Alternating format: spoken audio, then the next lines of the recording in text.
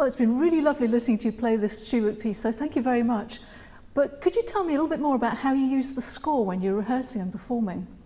Yeah, that's an interesting question. What you find in most classical chamber music is that the pianist has the full score with everyone's part in it as well as their own. But during rehearsals, most good or diligent chamber ensembles will have a score on the floor so that everyone can refer to it. And so in chamber music there is no intellectual leader, if you like. It's a cooperative so that everyone can see what's going on and can have their say about how you interpret the score. But how do you start and stop? Well, that's usually the job of the violinist in the group or the first violinist. So it's kind of a combination of body language and breathing, and so you need to get eye contact at the beginning to make sure that everyone is ready to play, and then could you show us how you do that? Yes, that would be really great. Yeah, so just the beginning of the theme.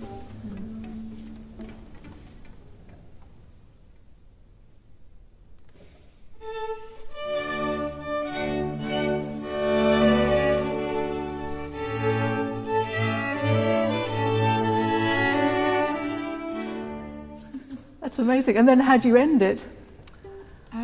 It's the same thing, really, just making sure that everyone is feeling the music together, and you can lead with your body and with your violin and breathe together. And how do the other members of the group feel about the violin leading that?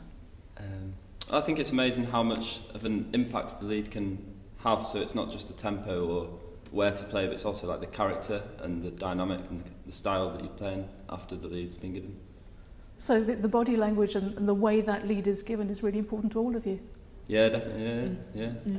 Okay, but you've talked about starting and stopping, but it's not just about that, it's about how do you keep it going? How do you keep together while you're playing? Yeah, I suppose it's another really interesting question. I guess the most important thing is to keep a constant sense of the pulse. And it's quite a natural thing, so perhaps thinking about the breathing, for instance, like how a choir would breathe together to sing each phrase, that will probably give you the most natural phrasing. Because in a piece like this, although there obviously is a pulse, there's also a constant ebb and flow within the music, so it's really important that you're aware of what's going on around you and constantly listening, so that you're like in tune with that, I suppose. Yeah. Well, it's not always just the violin who has total control. I'm not the most important person. So, for example, in Variation 1, I'm not playing for the upbeat, so there might be other instruments who have to give that lead. And so it really is that cooperative that you're all taking part in that. Do you want to maybe demonstrate that Variation 1? Shall we do who leads that? Where I lead, the piano. The piano leads that. Yeah.